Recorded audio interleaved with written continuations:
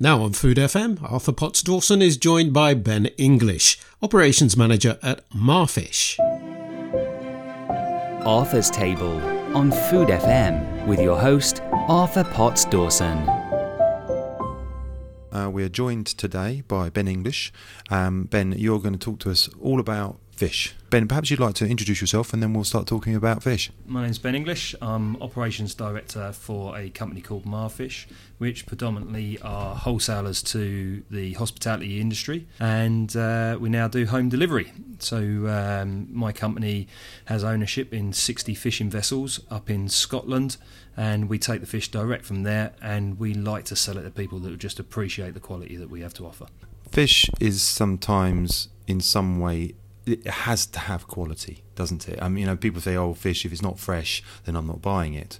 So, what is fresh fish? Because obviously, it's pulled out of the sea. But how long does it take to get to land, and then how long does it take from land to someone's plate? So, in terms of quality, to be honest, it's a very subjective subject. But ultimately, really, it's how you look after the product from the moment that it's caught through to the minute it makes the plate, and how it's treated along that way. So fish that comes directly out of the water and is chilled to 0 to 2 degrees immediately, you could potentially look after a piece of fish for as much as 2 weeks.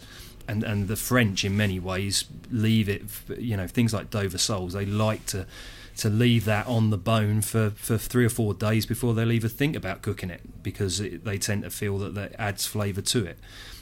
So really it is about how you look after the product and keeping it as chilled as possible in your fridge, whether that be at home or in a commercial fridge, that really maintains the quality level. It's interesting because Britain, it's an island, and it's, if you're surrounded by sea, then you're surrounded by fish, if you're lucky. So what is it that makes Britain unique as a fishing nation? And once we discuss that, we'll talk about getting in a boat and pulling fish out of the water. But why is Britain such a unique place for fishing? I honestly believe it's to do with the temperature and the depth of the water around the UK that makes it so special. This really cold water gives the fish a unique flavour that you don't necessarily get from some of the warmer climates like the Mediterranean and the Indian Ocean.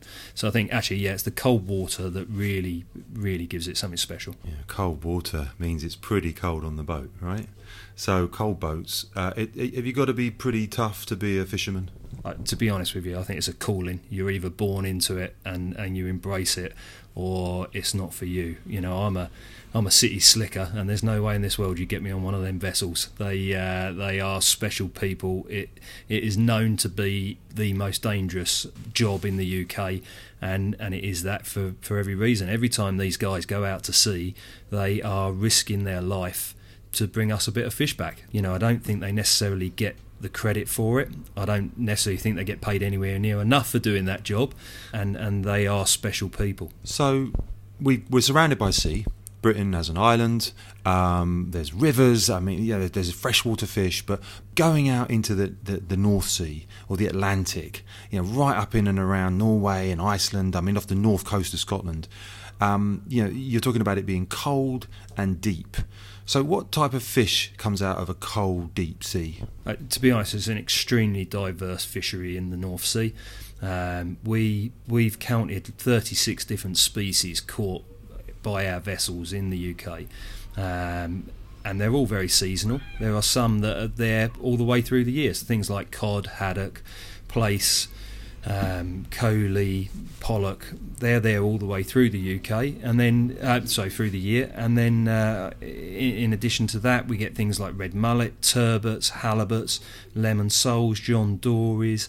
All of these things that you've probably heard of, and then some of the lesser known species like wolffish and gurnards and saithe. These things are all caught by our vessels, but aren't necessarily commercially viable on a day-to-day basis. So they're pulled up by line or by net. Tell me a little bit. Are any of your boats out line fishing, or is it all net caught? Yeah, there's four different types of fisheries that operate out of the Scottish Peterhead port. Your line caught fishery predominantly look after the mackerel species, and that runs through the summer when the fish come inshore to shallower waters, and the boats will go out of an evening and a morning and fish maybe for a couple of hours and then come back to port. And then you've got three real main types of trawlers that operate. So they all produce a different type of quality of product. When we talk about quality, we talk about the evasiveness of the fishing. So you've got a single trawler that will go out, he'll fish between 4 and 6 hours at a time. One net pulled behind a boat. It's probably what we all envisage fishing to be like in the UK. You then get your pair trawlers. Now your pair trawlers work as a team, so they're two vessels that go out and they tow one net between the two boats, and they will fish from again 4 to 6 hours.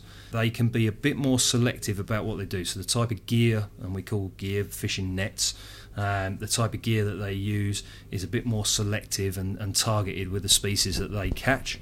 And then the final type is your seine trawler. And really what they do is they literally will go out, they'll find a fish using fish finders, and they will go in a circle, drop in a net, and then the net will come alongside the boat and they will literally pluck the fish out of the water. So when you're looking at a haddock, for example, if a haddock's scuffed on its scales and hasn't got a lot of scales on it, you can generally say that's a single trawler. If there's a few marks on the scales, then you'd probably say that's a pair trawler, and they'll be slightly better quality. And then you get your seine trawlers that when they come out of the water, it's like they are pristine condition, landing and lined up like soldiers in a box and put onto the market, and real joy to be seen. I can't wait for everyone listening to Food FM to say, well, these been pulled up by a seine trawler. No, I can actually see that's just one single beam trawler, and we are letting people. I mean, you've got to have a real good eye for understanding that. I think that really shows how much of an eye, professional fisheries do have. You can tell a bad fish from a good fish. Yeah. Okay, so Britain is an island. We've got hundreds of different types of species, and we'll talk about some of the lesser known but just as delicious fish. But let's paint some romantic pictures of the olden days, the British fleet going out, pulling in. I mean, when I was a kid, I know it used to be cod and chips, haddock and chips. We're with a fish and chip nation. Tell us a little bit about cod as a fish. They're big, aren't they? And they've got these big eyes, and then they come up at different times to breed, and it's a very, very cold water. Cod liver, so they have different types of places that fish keep their livers, so their oils, some in their flesh, some in their livers. Can you just tell us sort of about the cod and why it's so synonymous with our fish and chips, and why we fished it so well for centuries? Yeah, I think it was just a sheer volume that we used to catch of cod. If you go back to the 40s, 50s and 60s, it was what we've traditionally caught just because of the sheer volume on there. And then when you got into the 80s, actually stock started to deteriorate because of overfishing, if we're honest about it. And then that fell away, but it was a bit of a success story really in the early 2000s because of the action that was taken, and the Marr family and their boats were very much into sustainability and the long-term management of the fishery and making sure that perpetual yields. That's what sustainability is. So catching just enough to make sure that they breed more to keep the stock growing over time. And cod in 2000 really was a success story on that front, to the point that it actually managed to gain MSC approval, which was... Now, so what's MSC? Let's tell them what MSC is. Yeah, so that's the Marine Stewardship Council. It's an accreditation based on sustainability. Probably one of the better systems out there in that it really looks at the economical, the environmental impacts, as well as a stock impact, and they take all of that into consideration. It's quite a hard thing to gain, and there's not many fisheries in the UK that actually have that, but we've worked really hard with the MSC to try and gain an accreditation, and cod did manage to get that. Unfortunately, over the last few years, it has dropped off, but that's not to do with the fishing side of things, but actually some environmental impacts, like the impact of the mixed fishery. Hake become a more predominant species in the North Sea, and those sorts of things have helped mean that it's lost that accreditation. But there's some fabulous work going on. As much as the vessels in the North Sea actually are all fitted now. Well, many of the Mar vessels are fitted with the CCTV cameras, so that we can see that there's no discards going on in the North Sea, and that all the fish that are caught and landed onto the vessels are actually taken into the hull of the boat, processed, and then landed on land. And the authorities can keep a continuous eye on that to make sure that there's no discarding going on in the North Sea at this time. So cod, they can get big. I've seen cod sort of 4 or 5 feet long. I mean, they're huge fish. They're the oils which keep the fish kind of moving through the cold water. They store it in their liver. They've got these big eyes, obviously, for hunting. And so you pull a big cod out of the sea, and you can make quite a bit of money off it, right? So it's a big fish, it's delicious fish. What's your favourite fish? I like cod, but I think there's alternatives to it. From a fish and chip perspective, I'm a haddock man, which is unusual for a southerner, because generally it's cod in the south and haddocks in the north, but I think there's a little bit more flavour to it. But I think, for me, really underutilised is coley. Has a reputation as catfish. Cat food. Cat food when when I was younger and as you were. But nowadays, for me, it offers a real alternative and something that we should be looking at. In terms of from a cooking perspective, and I'm no chef, we look at Asian flavours, and for me, coley really does take on real flavours, and from a cooking perspective, you can get some really good flavour through coley. So you're pulling both cod, haddock, coley, pollock, all of these types of fish. They look quite similar, don't they? They're not that dissimilar in look. No, that's right. I mean, generally, to be honest, we call them whitefish, and the biggest difference between all of these things really is the size of the flake. So when you cook a piece of fish, and you run a fork through the middle of it, you can see the size of the muscle blocks, which are the flakes. Cod has a lovely big fat flake, so when you cut through that, it tends to flake off into large chunks, whereas something like a pollock, they have very small muscle block, so doesn't necessarily flake in the same way, and is a firmer flavour than what cod would be. Yeah, I remember I was a fishmonger as part of my apprentice to become a chef. And, with cod and haddock, I mean, we are talking 30 years ago now. Cod and haddock were what was on the fishmonger's table. Pollock and coley were for the cats. The old ladies would walk in and say, "We've got a bit of fish for my little kitten," and that was it. And so as a chef, to see pollock and coley and megrim and different fish that are delicious and coming out of British waters, chefs just didn't know what to do with them. And so it's important that chefs and the general public start to make a demand on this product coming out of the sea on companies like Marrfish and say, okay, we're ready to take it now, but we need a little bit more education on how to cook it. So it's about really education, isn't it? Yeah, 100%. I think, it's a sad indict really that we're a nation surrounded by waters, but yet 70% of what we eat we import into the UK, and 70% of what we catch from our own waters we actually export out of the UK. And that is something, with the ever encroaching Brexit coming, and that's its own subject in itself, it's something that really as a nation we've got to start to embrace what we catch around our local waters, make the most of it from a sustainable, from an environmental and cutting down on the carbon footprint. We really should be embracing what we catch and serving them up on our plate. Well, it's interesting, Ben. Can we talk about so Peterhead is on the northeast coast of Scotland, yeah. And so you say you've got 40 vessels going out from there? Just 60, to be honest with you, through the Mar family alone. and there's other families up there that also have their own vessels. So it's a big fleet. They catch between 10 and 15 tonne a day of fish landed into Peterhead, and as I say, 70% of that gets put on a lorry at the moment and goes straight into Europe, and that will be coming into the UK market if things carry on the way they are. So 60 boats just from the Marrfish alone. So let's say there's 80 boats leaving Peterhead every day or every other day, or they're coming back and forward and they're landing on the dock. Where are they heading to? I mean, I know that if you look at the geographics of it, you've got Iceland up to the left, Norway up to the right. How much, not ground are they covering? How much sea are they covering? Yeah, to be honest, we have our own waters which extend 200 miles out from our coastline.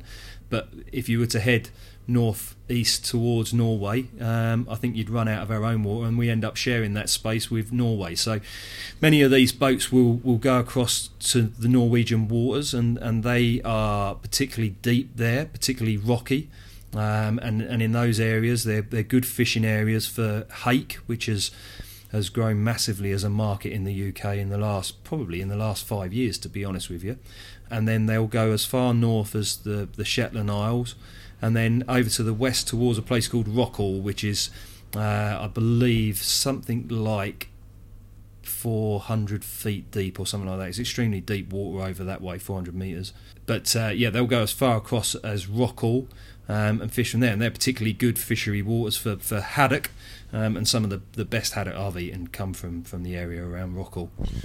Well, you have to make a very specific request from any fisherman out there. Say, I only want Rockall haddock. To be honest with you, in the last 10 years that I've worked with the Marr family, I've got closer to these fishermen, and you start to appreciate, one, what they do, and two, how they look after the product. And there are certain boats that land up there, the Budding Rose, the Guiding Star, the Guiding Light, the Boy John, that land into Peterhead, and when they land, to be honest, as a business we get excited, and we probably buy more than we need to buy, because you just know what you're going to get is going to be better than anything else you see anywhere else. And it really is a skill that they have, and something that I now appreciate a lot more, having worked with them. And they really can look after a piece of fish. So we're going north out of Peterhead. We're going as far west around just under Iceland, not as far up the Shetland Isles. Then you go into the right to northeast, which is Norway. So it's a huge area of sea. It's the North Sea, which is notoriously cold and dangerous, isn't it? I mean, why is it so dangerous? I mean, there's a lot of different types of winds up there, isn't it? It's a very dangerous place. Yeah, I mean, these guys, they will go out to sea, and I've got pictures in my office of them fishing a Force 10, and as I said before about some of these boats that work together, they're bobbing up and down on waves that can be as much as 50 metres high, and one boat's up and one boat's down, and I've got pictures literally of the vessels where all you can see is that 1 second the tip of one boat, the aerials as such for the communication, and then the next second it's 30 foot above the boat that's taking the picture. It really is just some really, really dangerous weather out there, because it travels across the Atlantic Ocean from America. As we know, we see these reports of hurricanes happening on the east coast of America, and then affecting our own weather systems, and these boats are out in it. They don't go, it's going to get a bit cold and a bit wet and a bit windy. They need to go out to make a living and survive, so they do. So do you think that we should respect fish more? Fish is obviously something that we see on supermarket shelves and in our fishmongers and in our fish and chip shops, but we have no idea where it really comes from, do we? Not at all. And when you think about proteins, so that's your meats, it's the only wild protein that you buy on a supermarket shelf week in, week out, 52 weeks of the year. And they, as I said right at the start, they deserve every penny for it. I think we should embrace what they do, and we should see more variety on a supermarket menu. Yeah, well, I mean, it's really up to chefs in some way to be able to promote and talk about the British Isles seafood. what's coming up off the rocky shelves, the deep plateaus that sit there underneath the water. Some of it sandy, some of it rocky, some of it seaweedy, following the mackerel shoals that run around the country. You've got herring, sardines, anchovies. But those are quite romantic fish, aren't they? Anchovies, we don't really touch them in England or Britain. We don't really touch the cuttlefish. We're not really taking any of the crayfish. I mean, we're sort of only really eating a few fish here, and then sort of all the fishermen and the fishing companies are selling it off to Europe. Is that right? Yeah, 100%. I think, as a business, my business turns over £11 million a year, but 25% of that business is salmon. And that will be even higher percentage when we look at supermarkets. As a nation, our taste buds are conditioned to such a small selection of products when we have such a wide variety available to us. And unfortunately, as a country, we don't respect that, and we don't look after what we've got. So therefore, it's more desirable to a European market, and that's why a lot of these fish that are caught are put straight onto lorries. They're put into Spain, and they go for big money over in Spain, and the fishermen don't necessarily earn what they could earn if we had a greater appreciation of what's available on our own shoreline. So it sounds like we're very good at getting the fish. We can land it fresh and really good quality. We can move it fast, but only leave behind the cods and haddocks and, a bit of John Dory and maybe some monkfish, and a couple of chefs have been a bit, daring and put red mullet on. You have to excuse me, I'm being a bit undramatic here, but I think it's important that, some of the best stuff is just leaving, isn't it? 100%. And to be honest, it's about seeing different things on menus that replace common products. So things like lemon soles. We have lemon soles on menus for 52 weeks a year. Well, actually, they're not in their best condition for 52 weeks of the year.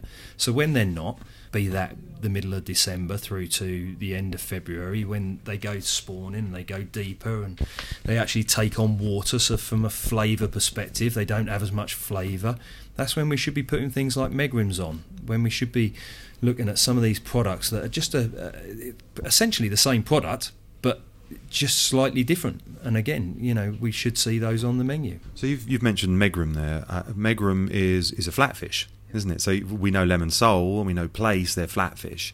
But then when someone says megrim, everyone goes, what's that? So just tell me a bit about megrim. So Food FM can kind of say, well, actually, we're talking about fish. We've talked about cod. We talked about haddock. We talked about we can catch it. We know we've got hundreds of tons of fish coming in onto port every week.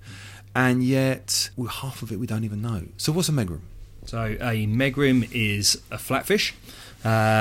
They have a much bigger scowl than most other flatfish. So we will generally send those as a filleted and skinned product, or sold on the bone, but again skinned. But they do have a bigger muscle block, so they tend to be a firm species. They tend to have a bigger flake. Probably not as easy to roll the product because of that method, but they work. A particular group that we work with in London, they've actually put them on as a fish and chip item now, and they really do work well for that sort of thing. So, I've tasted megrim, and it's a fabulous fish. So Ben, your job really is to try and sell to the Brits the fish that us Brits catch. But is it a difficult job? To be honest, it is all about education, and I suppose from our perspective, it's trying to educate chefs. Chefs then have that hard job of trying to educate their customer base, and it's about us all working together, really. We've done a lot of work over the last 10 years with front of house teams as much as anything in restaurants, because we go and we spend time and we talk about the different species that we sell and that their chef's going to put onto a menu, but then we talk about the sustainability of that and we build a story. And I think that's the most amazing thing about fish, is that it's a story. And you don't have that when you think about a cow. It's growing in a field, it's eating grass, and that's about it as far as I'm concerned.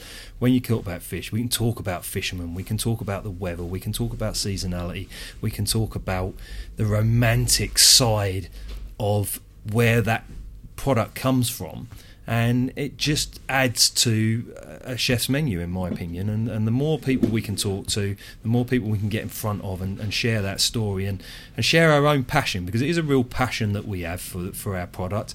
And the more people that we can share that with, I think we'll see people try new stuff. So where does the responsibility lie, Ben? Does it lie with the general public? Does it lie with the chefs? Does it lie with the supermarkets? Where's the responsibility? Because if we're pulling this fish out of the sea, and if you pull up a net, it's not, under the water you can't say, right, well, I'll take all the cod and I don't want any of the red mullet, or the megrim I don't want today, so I'll only take the bass and the dory. That's impossible. You're pulling fish up all the time. So you should have to use the fish that you bring up, because you're not throwing any of it away. So where does the responsibility lie for all of this catch to be consumed in Britain? To be honest, I think everybody plays a part. So firstly, the fishing sector itself doesn't really do enough to promote itself. We have an industry body called Seafish who are doing their best, but more can be done. I look at Red Tractor, for example. From a meat perspective, you see adverts on the TV for it. How often do you see adverts on the TV talking about fish and the things that are available to the consumer? Not enough for my liking. The government are out there at the moment with big arguments over Brexit, of which fisheries are playing a massive part. But again, there's no national campaign to push that fish through the UK, and I think more can be done there. And then, from our perspective and chefs' perspectives, we should be talking more, and we should be more varied. We should push back, instead of saying we're just going to put cod and haddocks on a menu for our fish and chip options. Actually push back and say, well, this week we've got Coley on the menu, and we've got it on the menu because these are the reasons behind it. And we need to see more of that. Otherwise, we're just, unless anyone stands up and pushes back, we're just going to keep going down the same route. And the sad thing is, we'll be importing cheaper products from abroad when we don't need to, because it's on our doorstep. So we've got huge amounts of delicious fresh fish from deep, dark, cold waters all around the British Isles, and yet we're importing 70% of the fish that we eat, and we're exporting 70% of the fish that we catch. That's right. So it does seem a little bit topsy-turvy. And I also know, having been and visited quite a lot of different parts of the world and cooked food all around the world, that British fish is hugely respected. There's a lot of respect for our fishing fleets. So there's a responsibility that lies with chefs, with supermarkets, with fishmongers, and with the fishing industry to really lift this up and start telling these stories. Definitely, 100%. The Chinese are very much into what they call clean protein, and they do look at UK fish as being a bit of a leader on that front. And that market, that export market to China, is growing and growing. And I think it would be a massive shame that, with everything that's going on at the moment from an economic perspective, if we don't maximise on this opportunity that we have to see sales of UK seafood growing within a UK British market, I think we really have missed a trick. Well, I know for a fact that John Dory is delicious, that red mullet is probably, that's my joker in the pack. Put red mullet on the menu is fabulous. Megrim, Dover sole, cod, haddock, pollock, coley.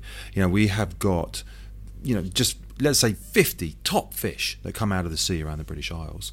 Ben, I want to get a bit personal, because I know that you came out of university into fish. Why did you go into fish? And you've now been in it, it doesn't look like that long, but you've probably been in it a long time.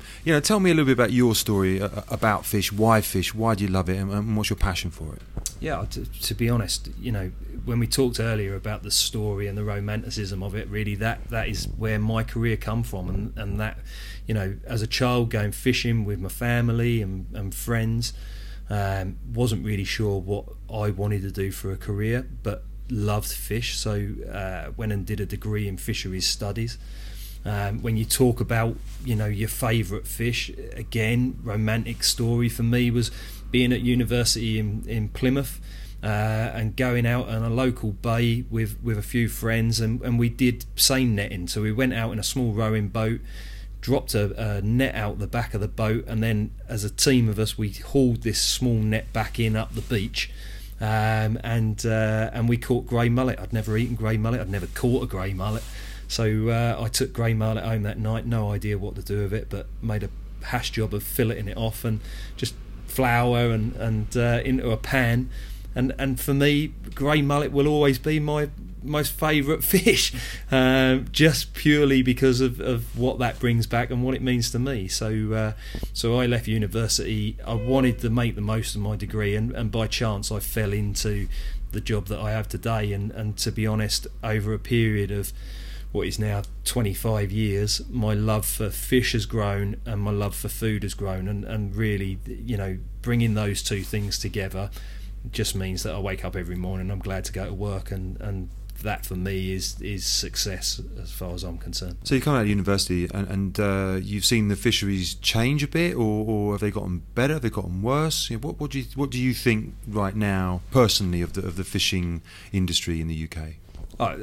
I go back to my point about we don't shout enough as an industry of all of the things we do. So, sustainability is massive, absolutely massive, and the fishermen really do take a sustainable approach to what they do. So just as small examples, I talked about the CCTV scheme that's on the boats, and making sure that there's no discard in taking back.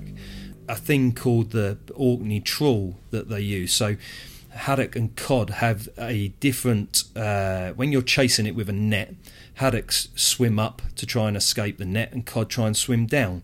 By putting larger panels into the net, either in the roof or the bottom of the net, it enables them to be more selective in the mixed fishery. So if they're targeting cod, they can go out and actually fish for the cod, and haddocks will survive. Mesh sizes have increased massively in the last 25 years, which means that more juvenile fish escape, and that's why we've seen stocks grow.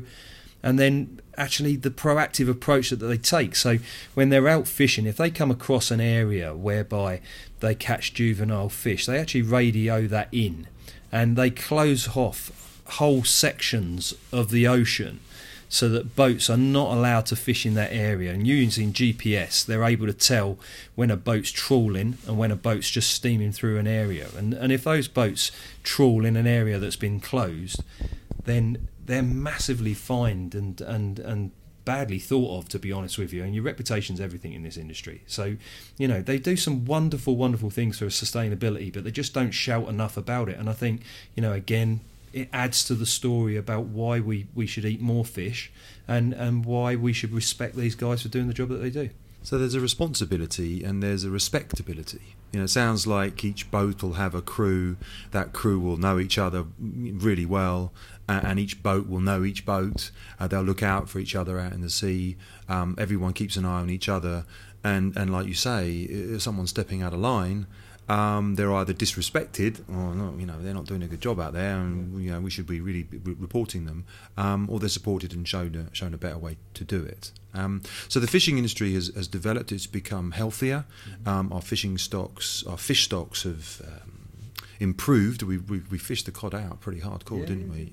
I know that we fished the sea bass out in the south coast, sea bass around the wrecks and everything. They were just taken out because all the celebrity chefs were talking about sea bass. And I was talking to these Cornish fishermen. They say, "Oh, celebrity chefs! They talk about pulling out those sea bass. They wrecked it for us." Because every fishermen went out to get bass because they could get a better price for it. Mm-hmm. So celebrity chefs have a responsibility too, don't they? To sort of, perhaps they should be talking about Megram or pollock and coley. Would you say so? Yeah, 100%. And I always recall pollock off the south coast was a prime example of an impact that celebrity chefs can place, because it's a decent fishery. The Scottish fishery is bigger, but the south coast pollock fishery, in the space of 1 week, there were 3 celebrity chefs, all had a program individually where they mentioned south coast fish, and pollock in particular. And you literally now commercially cannot buy pollock from the south coast because it has to be landed into those celebrity chefs' restaurants, because they have to have it on their market, their menu, because of those particular programs. And I think, if we can share the love across different species over this celebrity background, I think we really will see more people uptake in terms of their consumption of a product, and that they play a massive part, and I'd like to see more of it. Ben English of Marrfish. We appreciate your interview with Food FM. Thank you very much. Thank you for your time. Arthur's Table on Food FM with your host, Arthur Potts Dawson.